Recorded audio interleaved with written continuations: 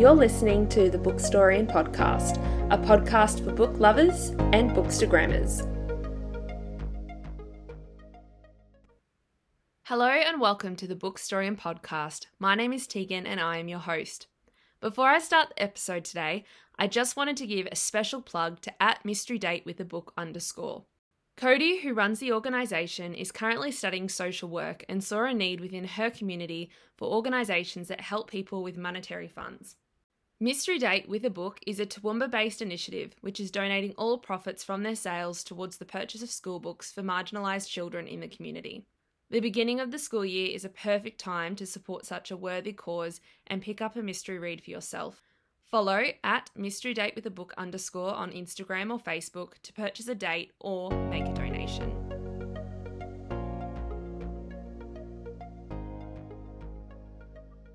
Hello and welcome to the Bookstaurian Podcast. My name is Tegan and I am your host. On this episode today, I'm going to interview two bookstagrammers, Briley from @BrileyandBooks, as well as Mimi from @MimReads_.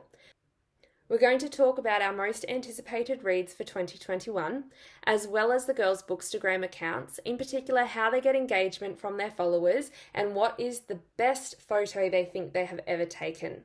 We'll then talk about one of the most iconic stories of 2020, The Invisible Life of Addie LaRue by V.E. Schwab. And just a warning, there will definitely be some spoilers on this episode. Hello and welcome to the Bookstaurian Podcast, ladies. Mimi, how are you tonight? I'm good. How are you? Well, thank you. And what about you, Briley? How are you? I'm really good, thanks. How are you? Very good. We are experiencing some different weather tonight across the different places that we are speaking from, which just makes our country all the more lovable. One of the things that I do want to ask you both about is your most anticipated read for 2021. This is our icebreaker question for this episode. Mimi, what is it that you are most looking forward to reading? So I think my most anticipated read, and there's a lot of them, let me tell you, but I'm really especially excited for Rules of Wolves by Leigh Bardugo, the sequel to King of Scars, because I'm a really big fan of the Grishaverse and especially Nikolai, so I think that's probably my most anticipated read. Awesome, thank you. And what about you, Briley? What is your most anticipated read of 2021? It's got to be A Court of Silver Flames by Sarah J. Maas. I'm just really excited to read about Cassian and Nesta. I know a lot of people don't like Nesta, but I actually ended up liking her towards the end of the series. So it's going to be interesting to see how this story goes. Yes, I'm also really looking forward to reading the other installment of A Court of Thorns and Roses. And I actually spoke to a few bookstagrammers about this on the podcast last season. So I'm really excited to see if some of our predictions come to life. My most anticipated read, apart from the one that you've mentioned, Briley, just to add a little bit of spice into the podcast, is The Lost Apothecary by Sarah Penner. So it is due for release in March of this year, and it's a dual storyline of past and present, which I always love because it feels like you're getting a 2-for-1 story. It deals with things like poison and liberation of women. It feels very Chicago in the way that the poisons are sold to women who are having issues with certain men in their lives. So I love Chicago, the musical, and it feels a bit like that. It's also set in London, so one of my favorite places to read about. The cover as well, if you have a little Google of the cover, it's this beautiful, like jeweled, lidded apothecary bottle on top, and it's a gorgeous like deep purple, and there's all these lovely florals all around it, and it just looks absolutely beautiful. So I've been patiently waiting for that one to come out, and hopefully it might even be a bit similar to The Invisible Life of Addie LaRue with some of the settings and the past and present storyline in it as well. I always ask my Bookstagrammer guests a little bit about their account. So Briley, you have joined me before. Your handle is @BrileyandBooks. Can you refresh everyone's memory about your Bookstagram feed? So my Bookstagram feed is really minimalist. It's usually just a book and a cup of coffee, maybe a blanket. I usually try and put more work into my captions, I guess, and just making sure everything's coherent in my feed. And Mimi, your handle is at @mimreads_. Can you describe your feed? So my feed's kind of ever changing. I'd say I'm still a pretty new bookstagram, so I'm just finding my feet with it. At the moment, it's sort of flowers and browns. I move between uni and my home a lot, so I just make do with what I have. So honestly, it could change next week and we never know. But at the moment, I'm really feeling the brown tones, and it kind of swaps between minimalist and a lot of stuff all at once, where I really try and make it coherent in tones and colours. So speaking about different like tones and colors and browns and little florals and that you use within your photos, if you had to pick just one photo that you've taken, Mimi, what would it be? Could you describe it for us? Yeah, so pretty recently actually, I took a photo. I've just read the Folk of the Air trilogy by Holly Black, and I had received a beautiful artwork by what's her at Flourishing Fables. She's a relatively new fan art account. So I took a photo with the book and some flowers and this beautiful fan art, and it received a lot of like love and appreciation from people. And I really just love showing off the hard work that other people do, as well as the books I'm reading. So I'd have to say that all this appreciation really made it my favorite post. I'm just having a look at that post now, Mimi, and I think as well that what I recognize that you've said too is that you like to help other people out. And I think that's one of the reasons why Bookstagram is such a great place to be on, because it's not always about having a self-centered photo like we might see in some other influencers posts. A lot of the time it's also about highlighting and showcasing what others are doing in the realm of that creativity. And what about you, Briley? What is one of your favorite pictures that you have ever posted on your account? So I've been on Bookstagram for like 4 years now. So I've taken a lot of photos in that time. So I'll go with probably one of my more recent photos, and it was a candle reveal for Spark and Sparrow Perth. And I think it was the editing which was the most fun in that one. I just got some pictures of some open books and made it look like they were flying through the photo, and that's probably my most favorite one I've done recently, and I received a lot of likes for it too, which was nice. And what sort of editing software do you normally use when you're creating an image like that? I'm actually really basic. I've used the PixArt app to do that one, and they have all the like the little, so you just play around with it and put the other pictures in there, and you can put effects over the top of it. It's really, really easy to use. Obviously I can do it on my phone as well, so I can do it while I'm watching TV, which is convenient for me. That's good, and it's nice that it has its own little feel of creativity to it as well, and it would definitely take a lot of thought to create something like that. Briley, how do you engage others in your Bookstagram account? This isn't something I feel like I do as well as I could. I sort of forget to engage with people sometimes. I recently joined an engagement group, which is just basically an Instagram account which you follow, and 30 or 40 other people follow, and you just tag that account, and then you go to all the tagged pictures of that account and you comment on each other's pictures. And I've gotten a lot of comments doing that. I also find putting a question in each of my posts really helps with engagement as well. And especially I noticed in your post as well that the question appears first. So it's the first thing that the viewer sees as well, because quite often when we are scrolling through, if the question's at the end, unless you click the more button to actually read the rest of the comment, you're missing the question. So I quite like that you do that. And I usually look forward to the sorts of questions that you ask, because they're very similar to those icebreaker questions. So it's a good way to share what you're reading or reflect back on something that you've read that relates to the question that you've asked as well. So it's a really good way to engage people. Yes. So Mimi, how do you engage readers in your Bookstagram account? So I think I'm pretty similar to Briley in that I also like to pop a question at the start of my post. It's something I started doing maybe like a month or two ago, because I would do it a little bit later, and I noticed that not everyone likes to scroll to get to that question. So if it's the first thing they see, it's a bit more engaging. I've also recently, like very, very recently, been added to a engagement group. So I'm not super certain on how they work, but I also like engaging in other people's posts, asking them questions, commenting, saying what I love about their posts. And I find that often that receives back. They'll come back to my post and say, oh, this looks great. Or, you know, what did you think about this book? And it's, then it starts a dialogue between different bookstagrams, and I really enjoy that. The idea of an engagement group is completely new to me. So I'm going to go off script and just ask you, first of all, Briley, how you found an engagement group and how it actually works, if you don't mind. So I received a message from another bookstagrammer who I follow, and I was doing a rep term with her at the time for Spark and Sparrow. And I actually hadn't heard of it either when she messaged me.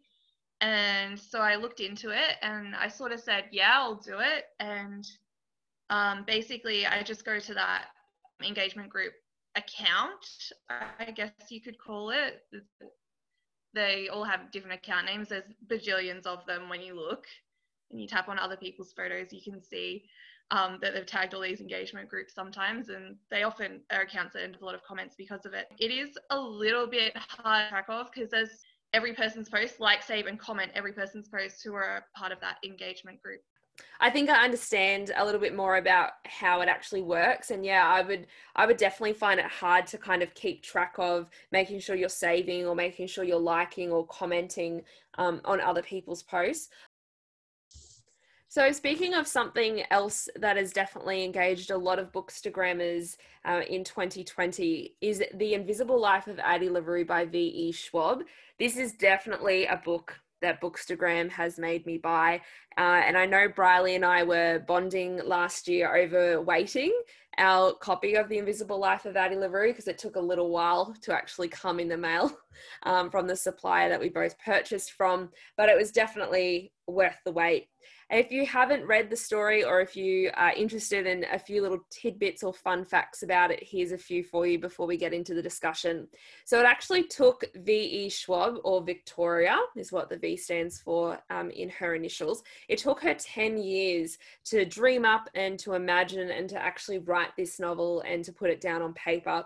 So I definitely feel a lot of sympathy for her that such a large piece of work came out in a year where she couldn't necessarily toast and celebrate and have an awesome book tour as a reward for 10 years of hard work. But it also very well could have worked in her favor as well, with a lot of people reading. The author of The Invisible Life of Addie LaRue also has 17 fantasy novels under her belt. Yet Addie LaRue seems to be in contrast to a lot of her other books, as the story is a lot more hopeful.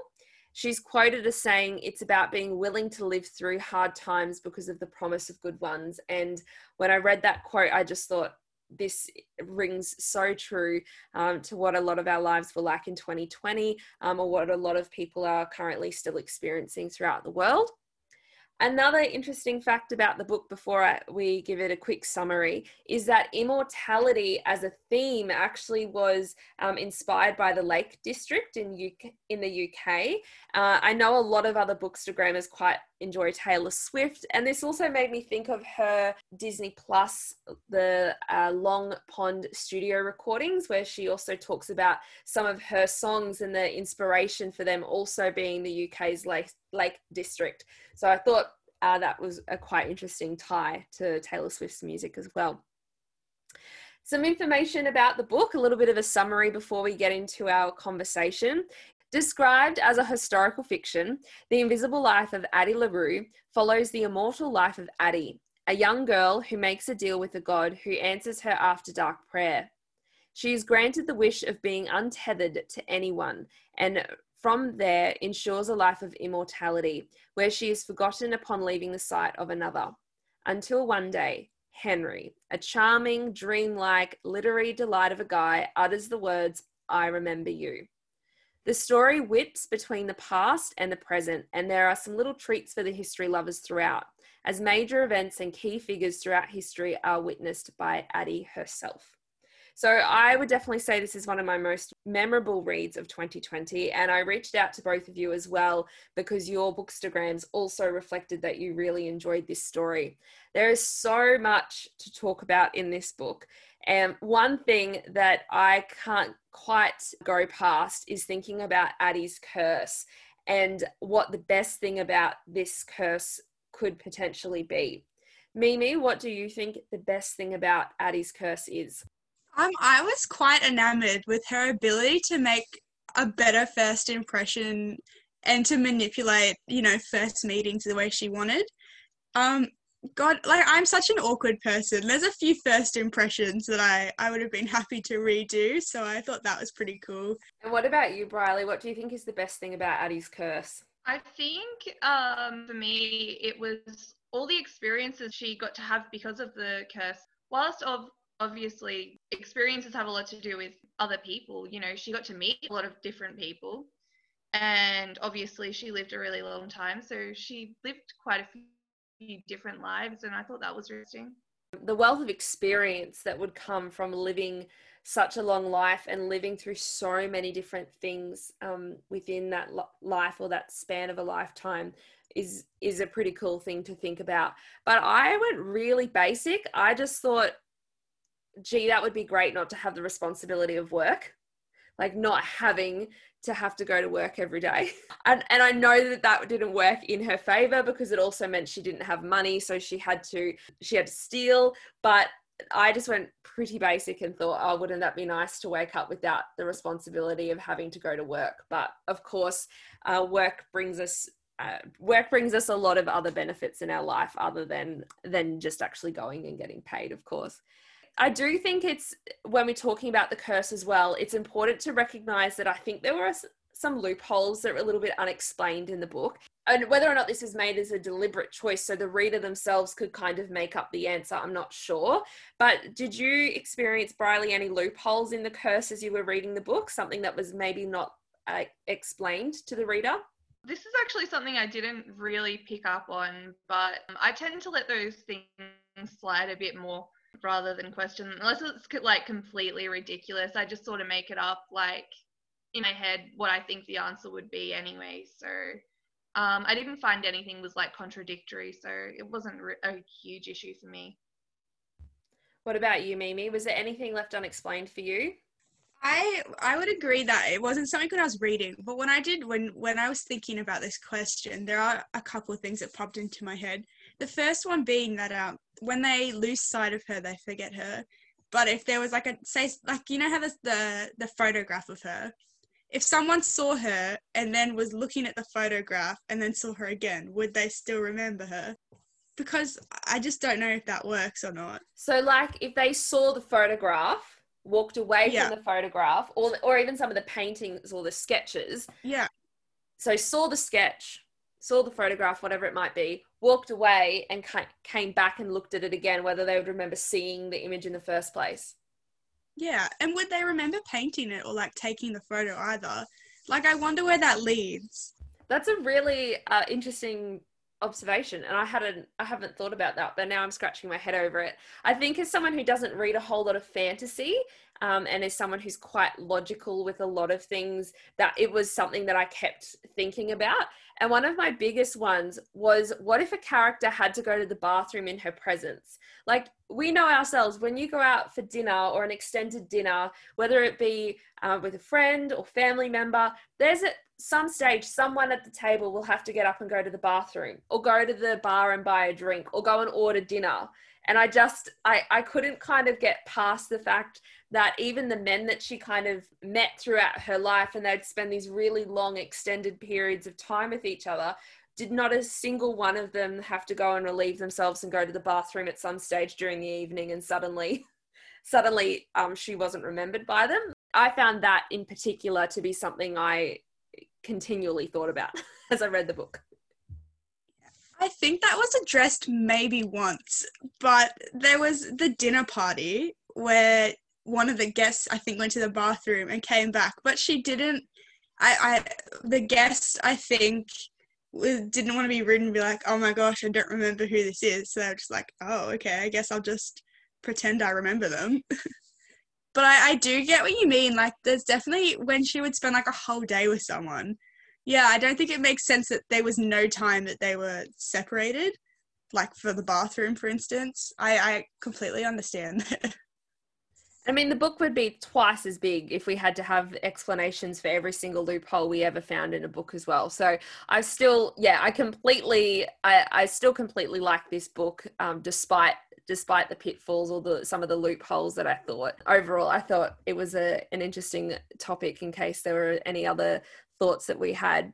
There is someone who does actually remember Addie despite leaving her presence, and that person is Henry. Mimi, what was your reaction to reading that page where Henry actually remembers Addie?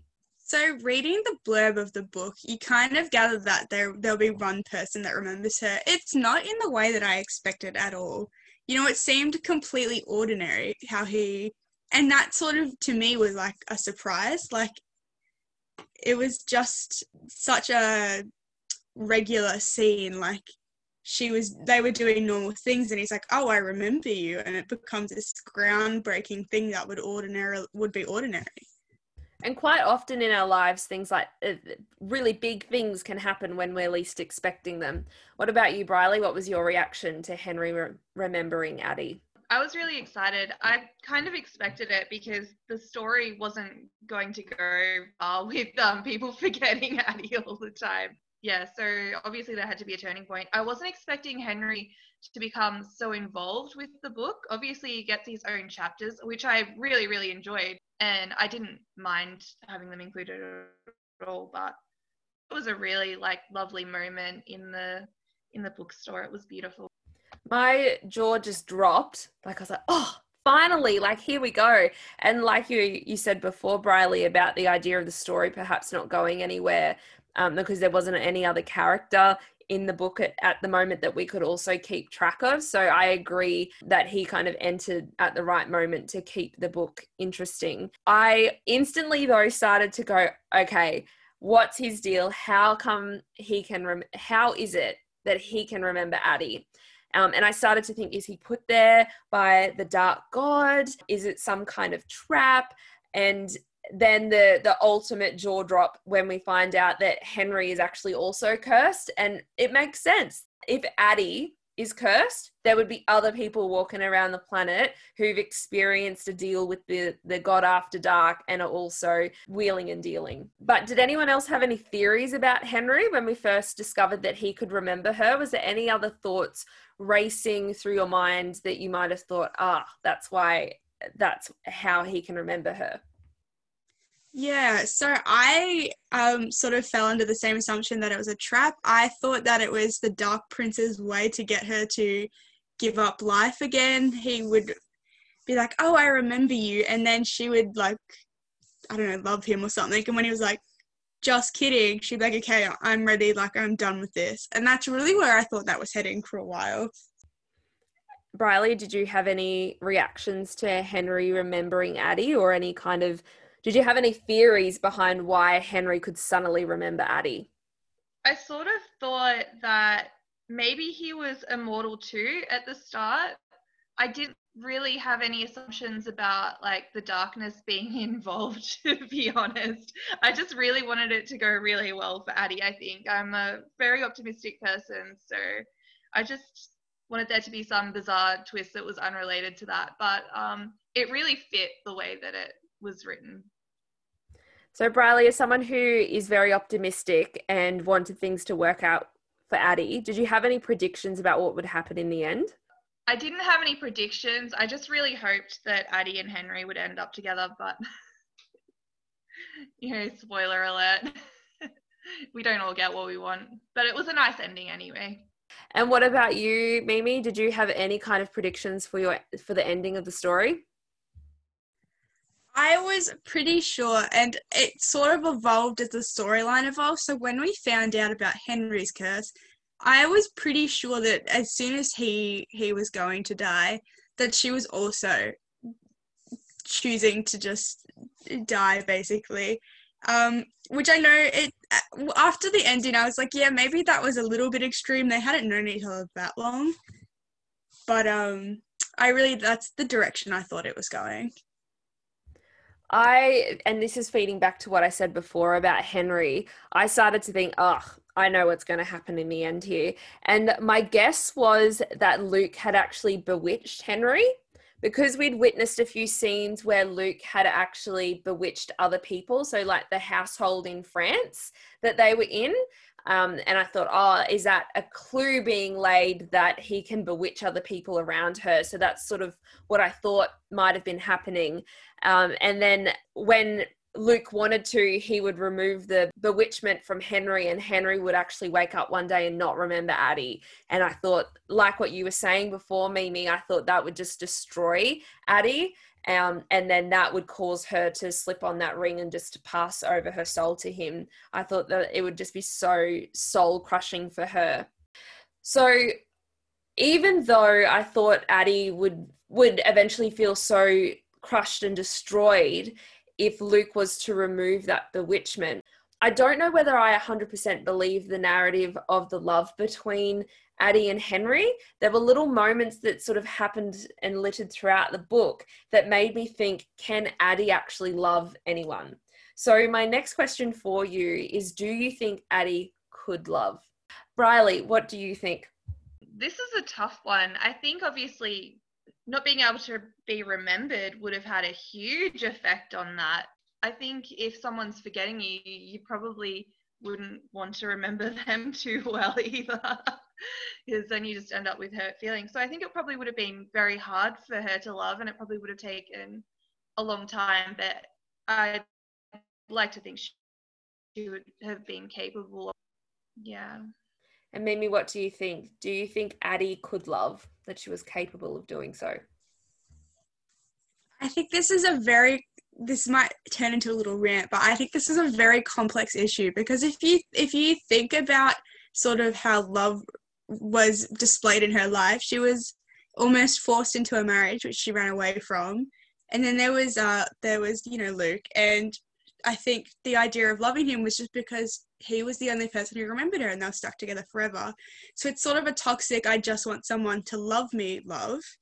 And then came along Henry, and obviously his curse is that people see what they want the most out of him, and what she wanted most was for someone to remember her. So I always, even before we knew about his curse, in the back of my mind, it kept revolving that she didn't love him. She loved the idea that someone finally remembered her. And so I don't know if I'm saying she's not capable of love. I just don't think she had the growth and sort of the when people grow up, they learn love, but that's not necessarily her narrative, and therefore I'm not sure she knows what healthy love is about. Very deep, very, very deep. But I think that I changed my mind throughout. And even after reading the book and putting it down, I still keep coming back to it and thinking about it, and constantly change my mind.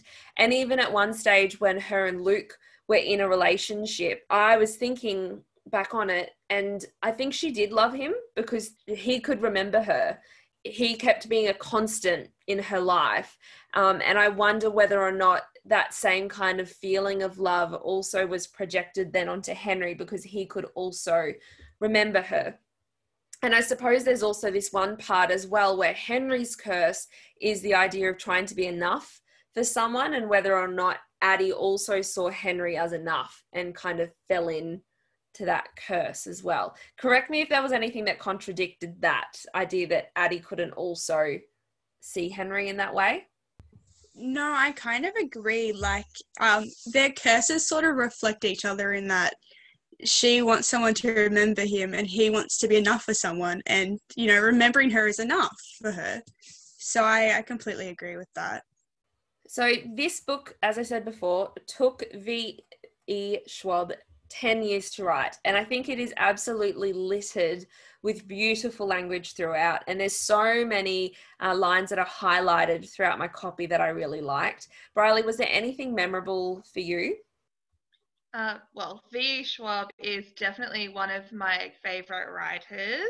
She just has such beautiful prose, and there were a lot of quotable quotes in the book, but I didn't really note many of them down. I sort of remember there was one about stories and living several lives, which is a play off of another quote.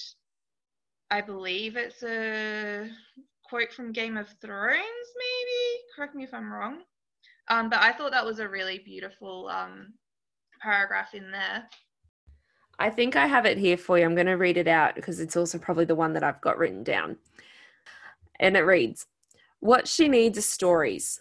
Stories are a way to preserve oneself, to be remembered, and to forget. Stories come in so many forms, in charcoal and in song, in paintings, poems, films, and books. Books, she has found, are a way to live 1,000 lives, or to find strength in a very long one." And I think that sums up the whole entire story for me, that quote there. And as someone who really loves history, I also was picturing the walls of ancient Egyptian mummies as I was reading this, and that whole idea that when a king or a queen was buried in ancient Egypt, their stories are on the tombs inscribed around them, and where their final resting place is. And this quote just echoes in so many other situations like that. So was that the same one, Briley? Yeah, that was definitely the same quote. And I think too, V.E. Schwab knows her audience. Anything to do with books and stories for people who absolutely love reading is going to prick people's ears, and they're going to love and resonate with. So I also thought that this and that inclusion of Henry, who works at a bookstore, and then Addie's life also being recorded in a book, I think was a really perfect way of reaching bookish people and people who love to read this type of fiction. Mimi, do you have any quotes that you'd like to share? Funnily enough, I had the same quote written down, but I do have another one. And something that also resonated with me, it was something along the lines of, what is a person if not for the marks they leave behind? And I think that's resonated with me so much because despite being forgotten constantly, she still left these little marks on the world through art, through photos, through everything. And so it really is thought-provoking about the things for me that you unintentionally leave behind, and sort of the impacts you make on other people's lives. Oh, very beautifully said. One thing that I did observe through the story, and that I just thought about when you were talking about arts, Mimi, is I felt a little bit grumpy that a lot of the people who seem to make the deals with Luke or the God After Dark seem to be artists. And I don't know whether it's because I read it and sort of held on to it, but a part of me got a bit grumpy because I felt like, oh, could they not do that on their own? Is that what this is meant to be? That someone who wrote beautiful music but had to have help from the devil or the God After Dark. I don't know whether devil's the right word. I feel like it's not the right word to describe who Luke actually is. Or has a beautiful singing voice, but then also made a deal with the God After Dark to get it. There was a little smidge of me who felt a bit ticked off, but I could have just been holding on to seeing those characters come through. Actually, not something I thought about before, but now that you speak about it, I understand that because it kind of undermines some of them aren't important people in a greater span of history, but it does undermine some of some really important parts of history that now it's like people aren't capable of doing these things on their own without, help. It just means that, people don't work hard to make their achievements. They have to cheat their way through it. So I understand where you're coming from that, and I kind of agree. And even I think Shakespeare was one of the other ones. I feel like it was just because it felt like it wasn't any other key historical figures but artists. And I don't know whether that was a choice because potentially they're the kinds of people that readers would know about who might be reading this kind of story. Or maybe they're people that the author in particular finds quite fascinating and wanted to write a scene where they were in. But I just felt it was a reoccurring theme of artists who were making a deal with Luke. Did you have any thoughts on that at all, Briley? For me, I think it's a thing a lot of writers do, especially now. They like to name drop references in their books all the time. time. And I think that's probably all V.E. Schwab was doing in this case. And I don't think she's through. But now you guys have said it, gets a little bit strange to single out artists like that.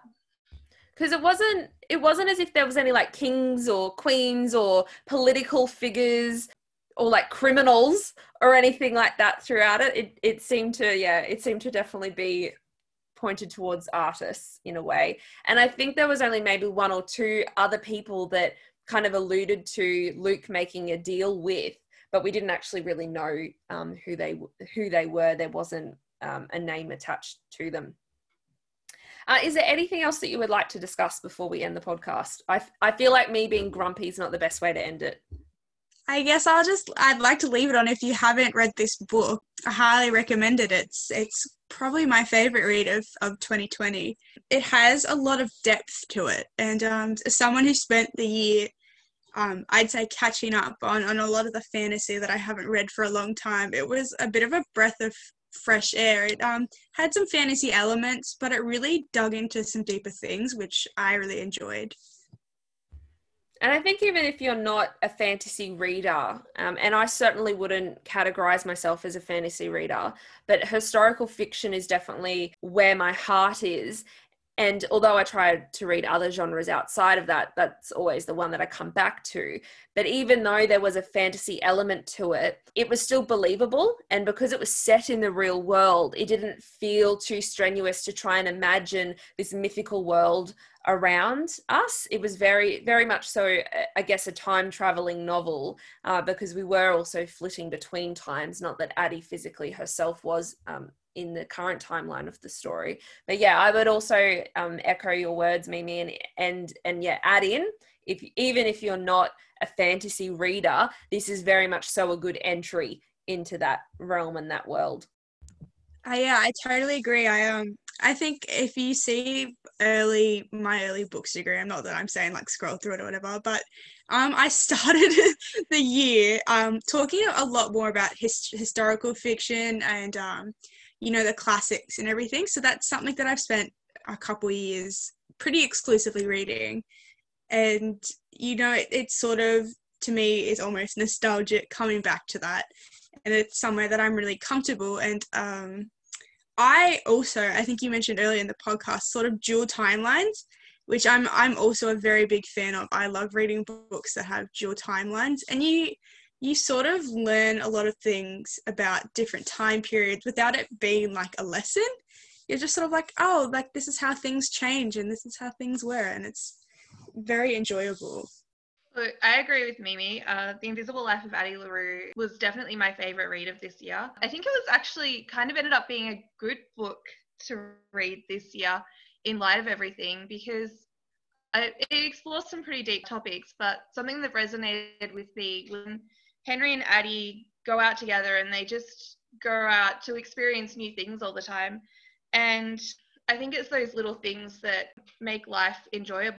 Definitely. And even that echoing of immortality, but also that contrasting story of Henry who's running out of time, and his mortality is something that plagues on his mind, even when he doesn't want to sit and watch a movie that someone else has already watched. And it definitely invites us to think about the fact that we do only live once. So it's important to do things that you want to do with your own life. And it also considers as well is that perhaps as much as we know time is short, would we actually want to live and be immortal like Addie, seeing what she's having to experience, and the fact that all these people around her that she's making connections with, don't remember her, but also would be dying around her as well. And it wouldn't be a very fun life to live if you had the immortality, but nobody else around you did.